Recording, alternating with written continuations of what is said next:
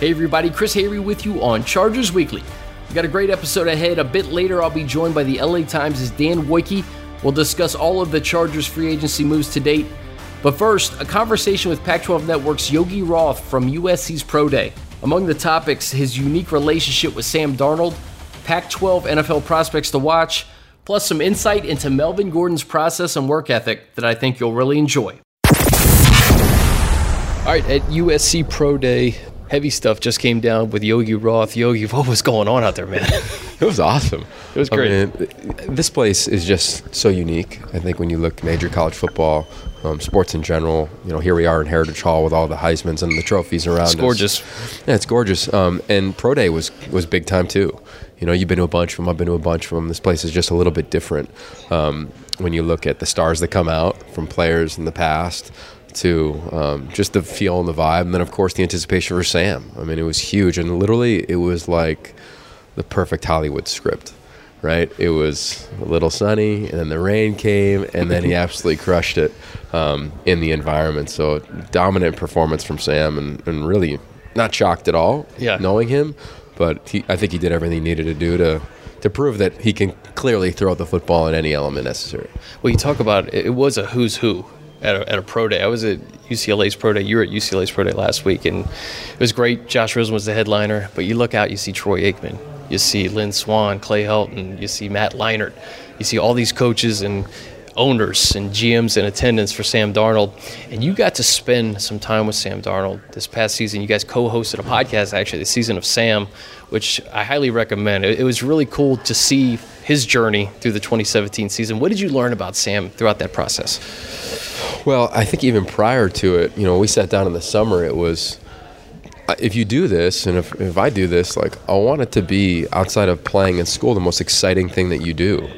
And he agreed to that. He was pumped on it, so much so that we talked about it and treated it as though it was a class. It was a master class for him, where he was going to be able to pick the minds and creative spirits of just people in all walks of life that are living high-performance lives, from coaches, former players, psychologists, artists, creatives, other athletes.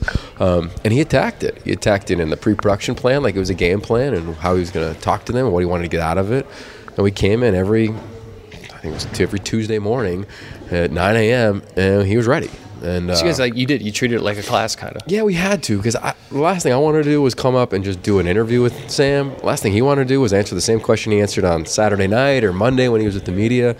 I wanted to get something out of it. And I think for all the talk around amateurism and college football, we forget a lot of times that Sam at the time was 20.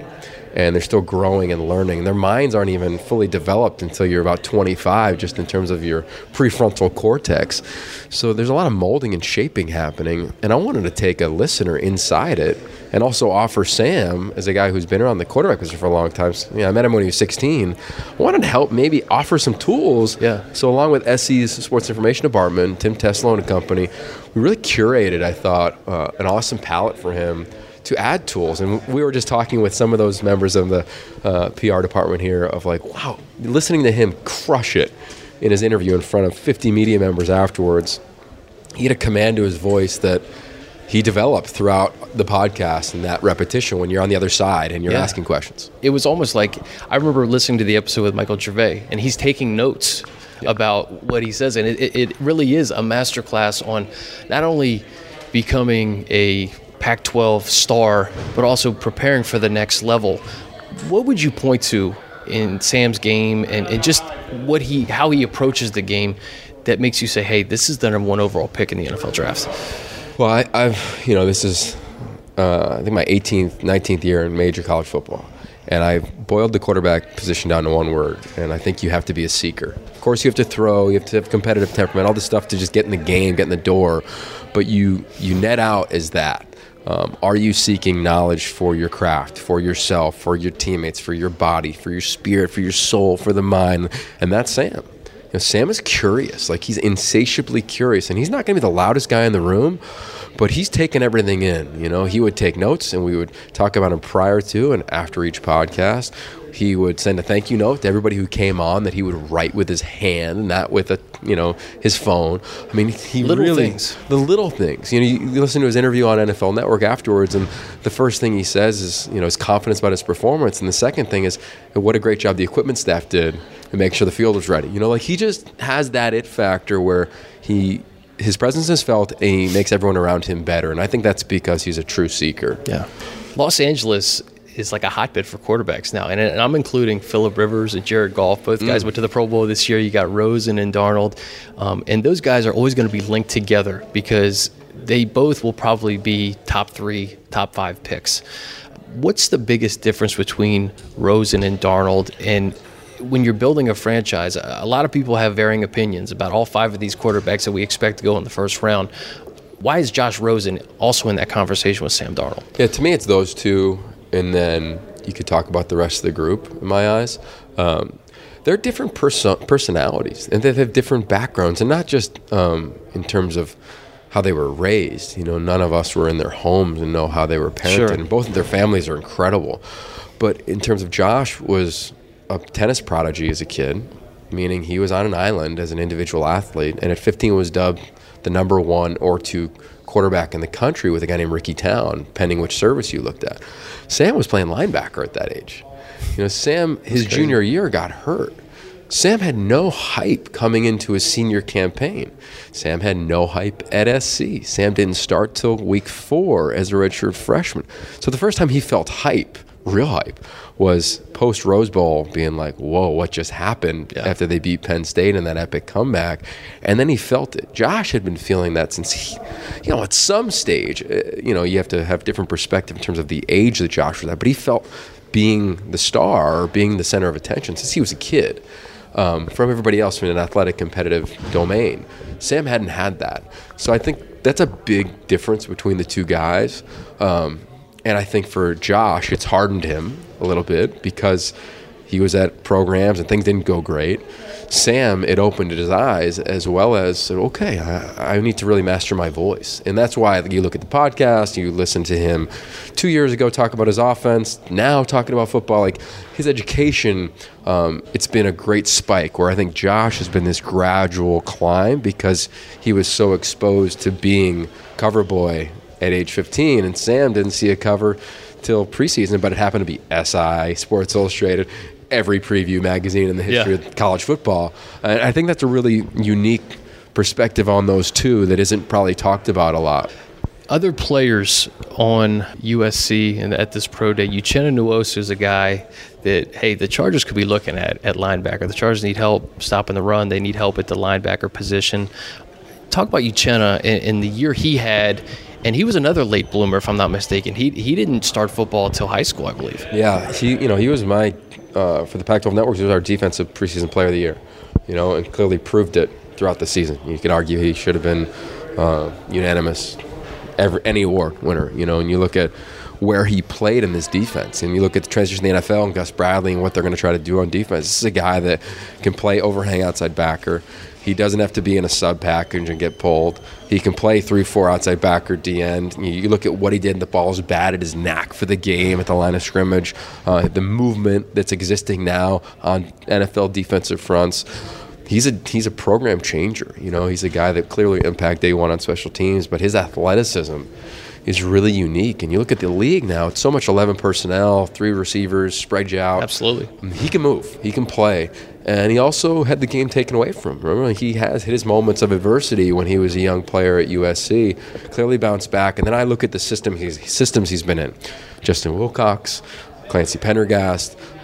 He's trained, prepared to transition to a Gus Bradley defense. I think he's an awesome get if they can get him. His hometown, Carson, California. Perfect. Which is crazy. That's where the Chargers play right now.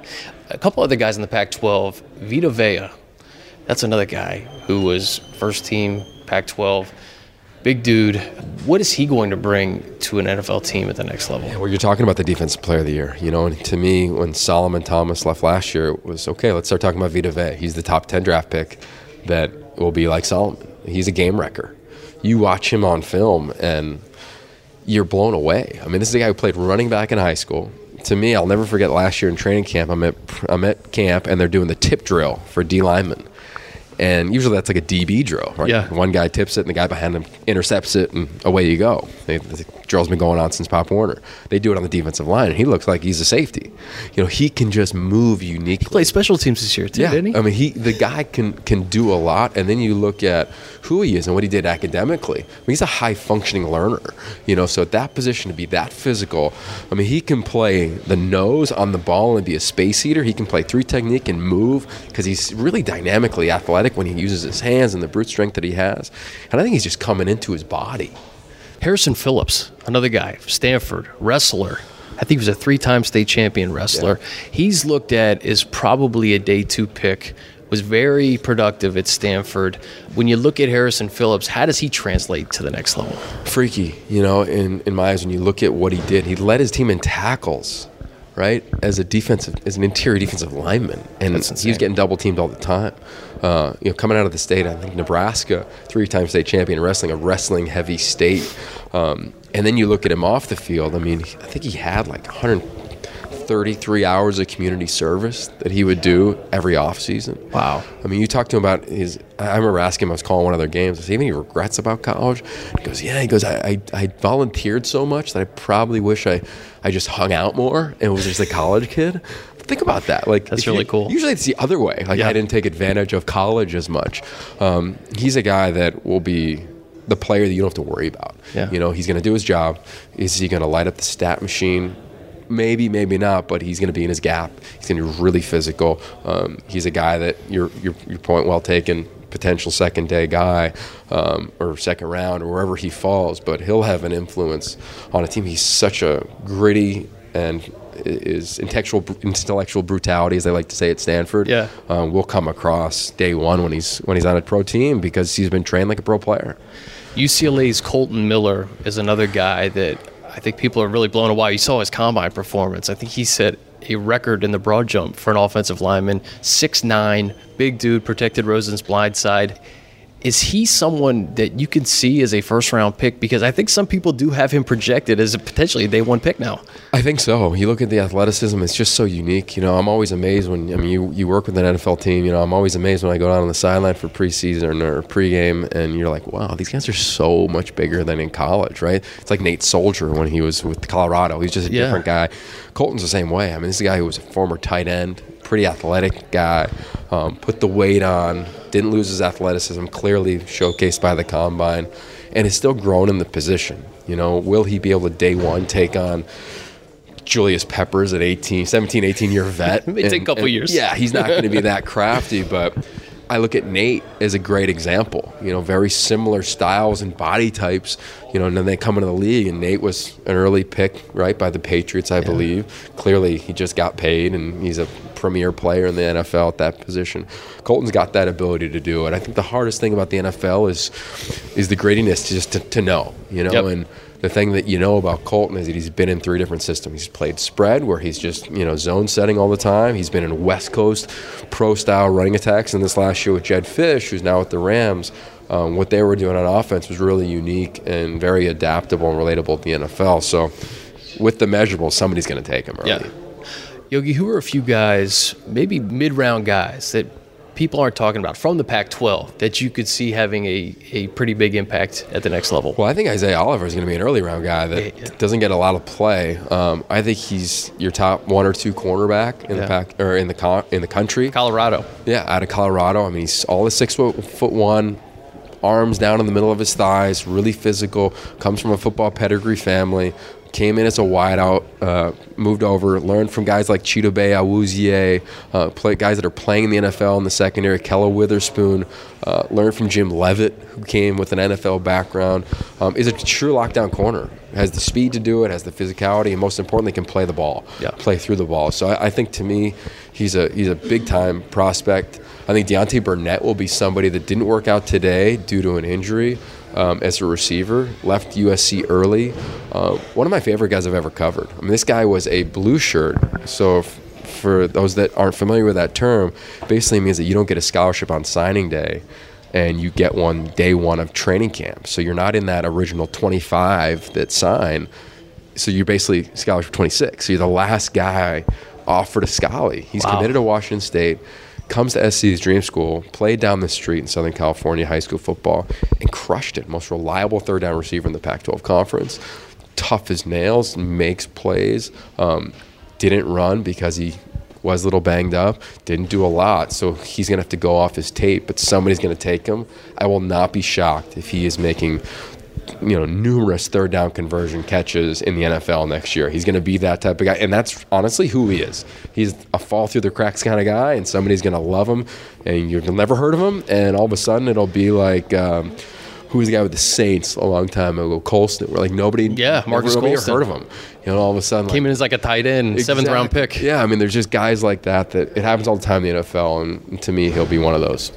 Your resume goes far beyond just the Pac-12 network. I'd be doing it injustice if I didn't say that. And you have an awesome podcast. Most recently, I think maybe it was a couple of weeks ago, you had Melvin Gordon on your podcast. Tell me about your pod and just that conversation that you had with Melvin Gordon. Yeah, well, thanks for asking. I'm lucky to be able to do it. It's called Life Without Limits, and it's all around figuring out the answer to one question, and the question is, what does it mean to be human? And I love that question because I've often gotten put in a box as an athlete. Oh, you're the slot receiver because you're 5'11" and you don't run a 4.3, or you're this type of broadcaster, you're this type of storyteller, and I've hated that. And I don't think being human is about being put in a box. I think being human is recognizing your potential is boundless and endless, and explore that and fall into whatever passion you love, and then put everything through that lens. So for me, it's the humanity in sports around the globe, and I use that thought to go through my lens in college football. I look through for the humanity in players, performance, schematics, the humans that are actually calling the plays, and that's how I try to broadcast for the Pac-12 network. So the same thing with this podcast. So I'm interviewing people that are going for it, and I'm trying to find out their way. We're in season 3 now, and it's really, season 3 has been about asking people how they are seeking to become their best self. So for Melvin, I did an event with this company called Thuzio, and they let me record the event. It's a private event for business people in Southern California as well as around the country, and we talk to high performers, and I get to interview them, and the biggest pride I take in those interviews is I try to never say the thing they do. So with Melvin, I never once said Rams outside of the introduction. Never once said Chargers, never once said NFL, but talked more about his life fundamentally in general. And it was really cool to hear his perspective. I knew his college coach, Gary Anderson. Yeah. And it was a blast to hear where he came from. And this is a guy that was literally picking out of trash bins water bottles to use as cones to train in high school. He would train at 2 a.m. when he was in college at Wisconsin and call his teammates up and be like, hey, I hope you got home safe, but I'm getting it in right now. Yeah. Just phenomenal. And it's a great conversation. Great dude, and somebody that I think is just getting going. Chargers fans, you got to check that one out. Yogi, what else are you working on right now, man, as we get closer to, I guess, spring football? Yeah, well, I'm all spring ball now, Did a couple pro days, like you referenced, UCLA here. I'll head out to ASU. I'm calling SC, UCLA, and Cal spring game, do some draft coverage for us, kind of make the rounds, see the teams. And then I'm finishing up a new film. It'll probably come out, if not this fall, right after next season, which is awesome. I went and sailed around South America. It's called The Cape, and it's 5 people who never met go sail the most dangerous sea in the world and openly talk about all of our fears. It's awesome, dude. Yeah, so I'll make sure I'll let you know when that comes out. But I'm pumped, man. Football season's here. I'm really excited about the Chargers. I've known Gus Bradley for a long time. What do you think about Gus? Gus is one of the best humans I've ever been around. I mean, he's contagious. He's infectious. He's everything you want. I think he'd be a great college head coach, to be honest with you. I tell him that every time I see him. I got to know his son, quarterback, last year in high school through the Elite 11, Carter. Talented player, just gritty competitor, everything you'd think from a coach's son. But yeah, I'm excited, and it's a great get for your organization. Well, just the fact that we've been able to keep him as well. That first season, you come in, a new scheme, you look at all these players that they have, like Casey Hayward, and obviously Jason Verrett's hurt right now, but Joey Bosa, Melvin Ingram, to bring all these guys together. At the end of the season, they were humming, man, on all cylinders. Yeah, really impressive. And I'm excited for LA, too. I mean, I went to a couple games down there. It was fun. Yeah. I would love if, the fans started chanting like it was a soccer game just because it's in a cool stadium like that. But I think it's great for LA as, Los Angeles, as you referenced off the top, what a great year for quarterbacks. The city, what a great city for that position. And then, of course, college football, the NFL. I mean, it's really fun. There's so many people here. You see the passion for the game. So I'm pumped to watch what you guys are doing. Just so much excitement, man. The Coliseum's getting remade. We got a new stadium in Inglewood in a couple of years. So football, I mean, LA is really going to be the center of the football universe here in a couple of years. Yeah, and you got Rip Shear, who's one of my favorite guys of all time. I interviewed Rip a couple of weeks ago. He was phenomenal. He's got tons of stories. We got Josh and Skip from UCLA with the Chargers now. So a little bit of Pac-12 flavor. It's beautiful. Yogi, awesome stuff, man. At Yogi Roth on Twitter, yogiroth.com if you want to learn more about what you got going on. Thanks, man. Appreciate it. All right, brother. All right. All right, here with Dan Wojcicki on Chargers Weekly, talking a little free agency. Dan, first, I missed you at these pro days. I was at USC yesterday, UCLA last week. It was pouring, so you didn't miss anything. But where were you? Because people were asking. I'm under some form of house arrest right now. My wife and I made a free agent acquisition of ourselves, and we got a puppy, and that is what I've been doing the last few days. This isn't a second wave of free agency edition. This is a day one free agent, right? This is we acquired him on the first day possible, and so I'm just follow the little guy around to make sure he doesn't eat any cords or anything like that. Or what does he like to do? Oh, he likes to run into screen doors. Okay, I like that. What's his name? What kind of pup? Okay, so he's a golden doodle. His name is B. Arthur, named after, which we understand is a female name, but he's named after the Golden Girls character because originally we wanted a girl. We thought that was such a good dog name that we're just like, it's 2018, gender's pretty fluid now. Just name him B. Arthur. He's a dog. We can call him Arthur. That's great. That's the boy's name. I saw pics, man. He's so cute. Is he okay? Have you talked to the Chargers about maybe bringing him to work, maybe hanging out? I haven't yet. We'll see when we get to that point. He would be a fun, bring him to practice one day. Maybe I could get a baby Bjorn and wear him. Oh God, he's super cute. I know. Yeah, he's like the kind of dog. Before we even had him, when we saw pictures of him, it was I was Googling dog bow ties. He's got 4 bow ties. Does he already? Yeah. What? I don't own a bow tie. My dog's got 4. He's clean. He's got to look clean, man. He's wearing a navy one today. I love it. All right. Well, let's talk a little free agency from a Chargers perspective. I think the word I would use to describe this period for the Chargers, Dan, is efficient. There aren't a ton of glaring holes outside a kicker. You take care of that. You bring in Caleb Sturgis from the Eagles. Mike Pouncey gets released from the Dolphins. Opportunity to get better up front. You bring him in. You're aggressive getting him signed. And I think that's where I want to start because I know you talked to Nick Hardwick about Pouncey coming to L.A. What about Pouncey should Chargers fans be excited about? Nick pointed out 2 things. I mean, obviously loves his athleticism and talked about the technical stuff of how he's able to kind of get out and block guys before they cross the line of scrimmage and kind of make that first contact. But he also talked a lot about attitude and toughness and this is a guy who obviously early on in his career was defined by things like a bullying scandal in Miami and stuff like that, and, a friendship with Aaron Hernandez. And I think as he's become a more mature professional football player, the thing that everybody talks about him is that this is a guy who's a leader in the clubhouse. It was interesting, or locker room, I'm sorry.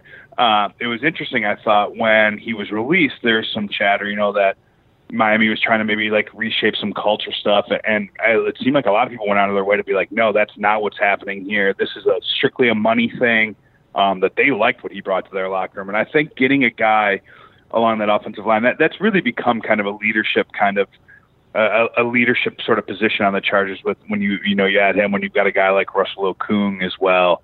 2 really important voices, I think, in the locker room. That's going to be a good thing for this team. And honestly, this is a team that needs to get better at running the football. And that's when you add a guy, that's what Nick said, is you add a guy who's tough like this, who, he uses the phrase, the tip of the spear, and you can dent a defense right in the heart. Yeah. And that's what they get. And I think it probably, when they went into free agency, if Tom Telesco, hey, are you going to spend money on a center? He probably would have said no. I don't think that was necessarily the plan, but like you said, the opportunity arose, and that's been sort of their position throughout free agency, has been to kind of react to the market and see where value lies and then make moves when it's there. Yeah, and this is a guy, 93 starts. He was a 3-time Pro Bowler. He played in all 16 games last season. I know he had some injuries earlier on in his career. And it's another vet on the line, Dan, that can really help Feeney and Lamp along on the interior. You talk about a nice blend of vet and youth with Okung, Pouncey, Barksdale, and then you got the young guys, Lamp and Feeney. Yeah. And I mean, I think too, adding Michael Schofield, or bringing back Michael Schofield, I think helps there too. So now you've got two guys in Spencer Pulley and Michael Schofield who can play multiple positions. Yes. In a backup capacity, you've got Sam Tevy, who did pretty well last year in his opportunities. And then we'll see if they add depth again, during the draft. I think that's a possibility as well. But I think you're right. I mean, this is a group that has really been transformed here in the last, starting last season. Really liked Anthony Lynn has always spoken very highly of offensive line coach Pat Meyer. I mean, that is a refrain when he talks about kind of the way that group is played. And he believed, I mean, we're coming up, I think, on the 1 year anniversary of my first NFL owners meetings in Phoenix, and remember sitting down and having breakfast with Anthony Lynn talking about this football team, and him repeatedly talking about how he believed that the makings of a good offensive line were there, and how it seemed like a huge weakness and not really a thing that could be fixed by one signing. And it wasn't. Russell Okung was super helpful, but I think it was more of kind of an overall kind of different attitude, different scheme, and it fit the players, and that group, I think outperformed expectations last year, and they should be even better this year. And I think keeping with that theme, Dan, another under-the-radar signing, you bring over Virgil Green, you take him away from a division rival. He's a blocking tight end, but he does have some pass-catching ability. I was actually in Denver a couple of seasons ago when the quarterback competition was Mark Sanchez versus Trevor Siemian. And Virgil Green was making plays in the preseason really with his hands. He's known as that blocking tight end. And I think it just goes to what Anthony Lynn talked about at the Combine, and really after the season, they want to get better in the run game. And it certainly shows by bringing in guys like Virgil Green. Yeah, no, 100%. I think he's, I mean, again, sort of like not a super sexy signing, not the kind of thing that happens like, when free agency opens, you're not going to see that name, flash across the ticker, on NFL Network or on ESPN or anything like that. But it is the kind of signing that makes your team better. It gives you depth, at a position where you've got Hunter Henry, where you might be bringing back Antonio Gates. I mean, like, those three guys could certainly all function together in concert, I think. And if Antonio Gates decides to not come back and wants something different, then I do think you have a guy capable of being kind of in the mix on, like you said, in some passing situations, more than just a blocker. Obviously, that's his biggest strength, and that'll help a lot. That'll help Melvin Gordon a lot on the outside. You've got a guy blocking down on the inside of Mike Pouncey, and it's, and you bring Forrest Lamp in, and okay, like now all of a sudden you're looking at a guy who ran for 1,100 yards last year. Maybe things get a little easier on him. And that obviously trickles down to everybody else. That trickles down to Phillip Rivers. It forces teams to not pass rush as aggressively, and that'll give more time for Keenan Allen to get open, more time for Tyrell Williams and Travis Benjamin to get down the field. There's a lot of benefits to being able to run the ball better. I think this O-line over the last two seasons, you can see